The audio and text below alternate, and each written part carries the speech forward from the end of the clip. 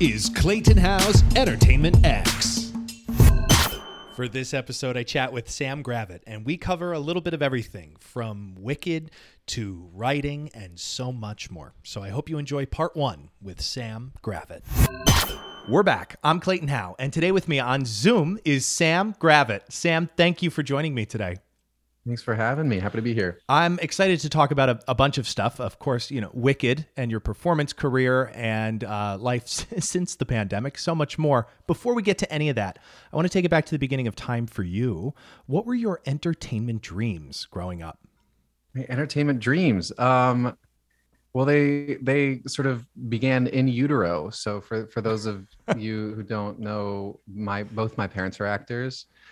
So it's something that I grew up in and around sort of my whole life. And entertainment was just always, it always seemed like the thing, like a path, and the one that I would find myself on. And there was never any sort of pushback from my parents. There was always, I like to call it sort of cautious support, with all the caveats that my parents offered just from the sort of first person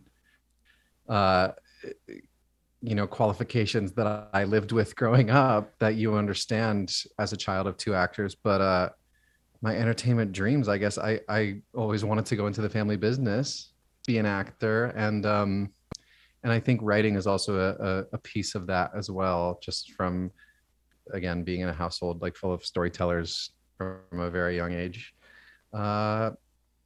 And yeah, dreams shift, but from the beginning, it was always acting and music were a big part of it. Was there a particular moment for you in time when you decided that this would be the career path, or it was just... Yes. Okay, great. I've told the story before, but it is, and let's just jump right in. I mean, there's it's funny because with actor parents, it could be pretty easy to just sort of shrug it off as something that felt inevitable, but I definitely had an aha moment in terms of my passion for musical theater, I guess, as a specific sort of limb of my entertainment dreams. But it was seventh grade, and my family is pretty puritanical when it comes to its rituals, and one of them is that there is no Christmas music until after Thanksgiving, until after the meal is done. So we're doing the dishes. We throw on Mariah Carey, as is tradition. And then we headed over to this big white armoire in the living room, which housed all of the music. So you're talking cassettes and even some vinyl and a lot of CDs. And we just started sort of rifling through the music. And I'm 12.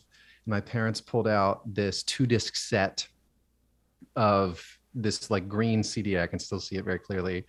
And they said, "Oh, we used to play this for you when you were in the crib, when you guys were in the crib." So I'm a twin. So the two of us, and they put on this one song from the album, and this key change happened. Exploring things you'd never dare, 'cause you don't care, when suddenly there's a big, tall, terrible giant. And my body sort of like just filled up with all sorts of endorphins and serotonin, and there's a New York in the background for all you listeners out there. We love New York sounds. But I had this sort of somatic reaction to a song that where my body had sort of housed this memory, even when my mind didn't remember it. And I became obsessed with the idea that that music could do this, and specifically musical theater, this sort of storytelling music. And by the next week, I knew every word to Into the Woods, which is where that song is from. And then I sort of fell down the Sondheim rabbit hole. And sort of since that moment, like my iTunes library became just 70 different shows. Like my playlists were in alphabetical order from 1776 and a chorus line down to Wicked and other WXY. How does the alphabet go? WXYZ musicals. So that was definitely an aha moment in terms of knowing that I wanted musical theater specifically to be a big piece of my life among the other sort of acting dreams that I had. What did your parents teach you about work ethic? My parents told me two rules, um, which were show up on time and know your lines and be a good person. I mean, that's a sort of nice soundbite to walk away with, but I think I grew up in a household where I saw my parents working and I saw my parents out of work, and even when they were not working professionally, they were doing other things to be creative. So that was a really important lesson for this life, I think, where um, the downtime, which I'm sort of newly entered into another period of being between jobs. With my contract ended 2 weeks ago yesterday with Wicked, which I'm sure we'll talk about. But that was a really important lesson, I think, growing up, and I'm still learning, and I think we work with for the rest of our life, just this idea that a life in entertainment is a life in transition. It's a life in the in between, and you have to be comfortable with yourself in those moments and find ways to stretch and grow and not become catatonic when you're not working, because most of your life will probably be spent not capital W working. So you have to um, find ways to nourish yourself in the in between. I think it's so interesting to capture this piece of time for you because Wicked began for you right before the pandemic. And then you have the pandemic, and now here we are on to the next great thing. What has that whole journey been like for you to stay positive through, all of these changes within the Yeah, for community? sure. It's a really good question. So I began my Fiero contract with Wicked on February 25th, 2020. And I think, that was 2.5 weeks before the world exploded. So Yeah. the pandemic, of course, it was this evolving thing at the beginning, and we didn't know that we would be without theater for 18 months. So it felt like the hiatus felt like it would be, a month, and then it felt like it would be 2 months, 6 months, and then it morphed into what it became, obviously, and what it still is in a lot of cases. But um, I think that time was different because there was always the job on the horizon. There was always Wicked, the contract, and that's, I feel really, really grateful and really lucky to have moved through that time with the job and with producers that honored everyone's contract. And we're going to bring back an entire company that wanted to come back if after the hiatus. Um, so it was a really important time for me, I think, because it gave me the space to sort of stretch and flex different creative limbs that I had been interested in exploring after graduation, but hadn't really given the time or space because I had been hustling, and I had been sort of working pretty quickly after graduating from Princeton in 2017. After I moved to New York, 6 months later, I went on the tour with Wicked. So the pandemic was a really, I think, important time for me to sort of zoom out and gain some perspective in terms of what I wanted and how I wanted it, and allowed me to sort of, dig into music and writing in ways that were really important, I think, for my, capital A artist as a whole, which I still struggled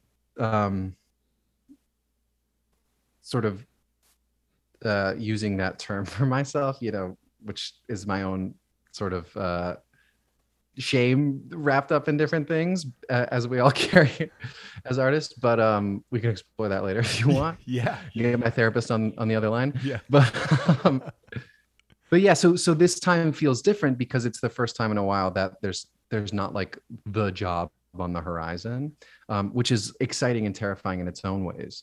And similarly, I'm grateful to have had the time that I did in the pandemic to learn again and continue to learn how to be in between, and how to stay, how to work when you're not contracted, basically.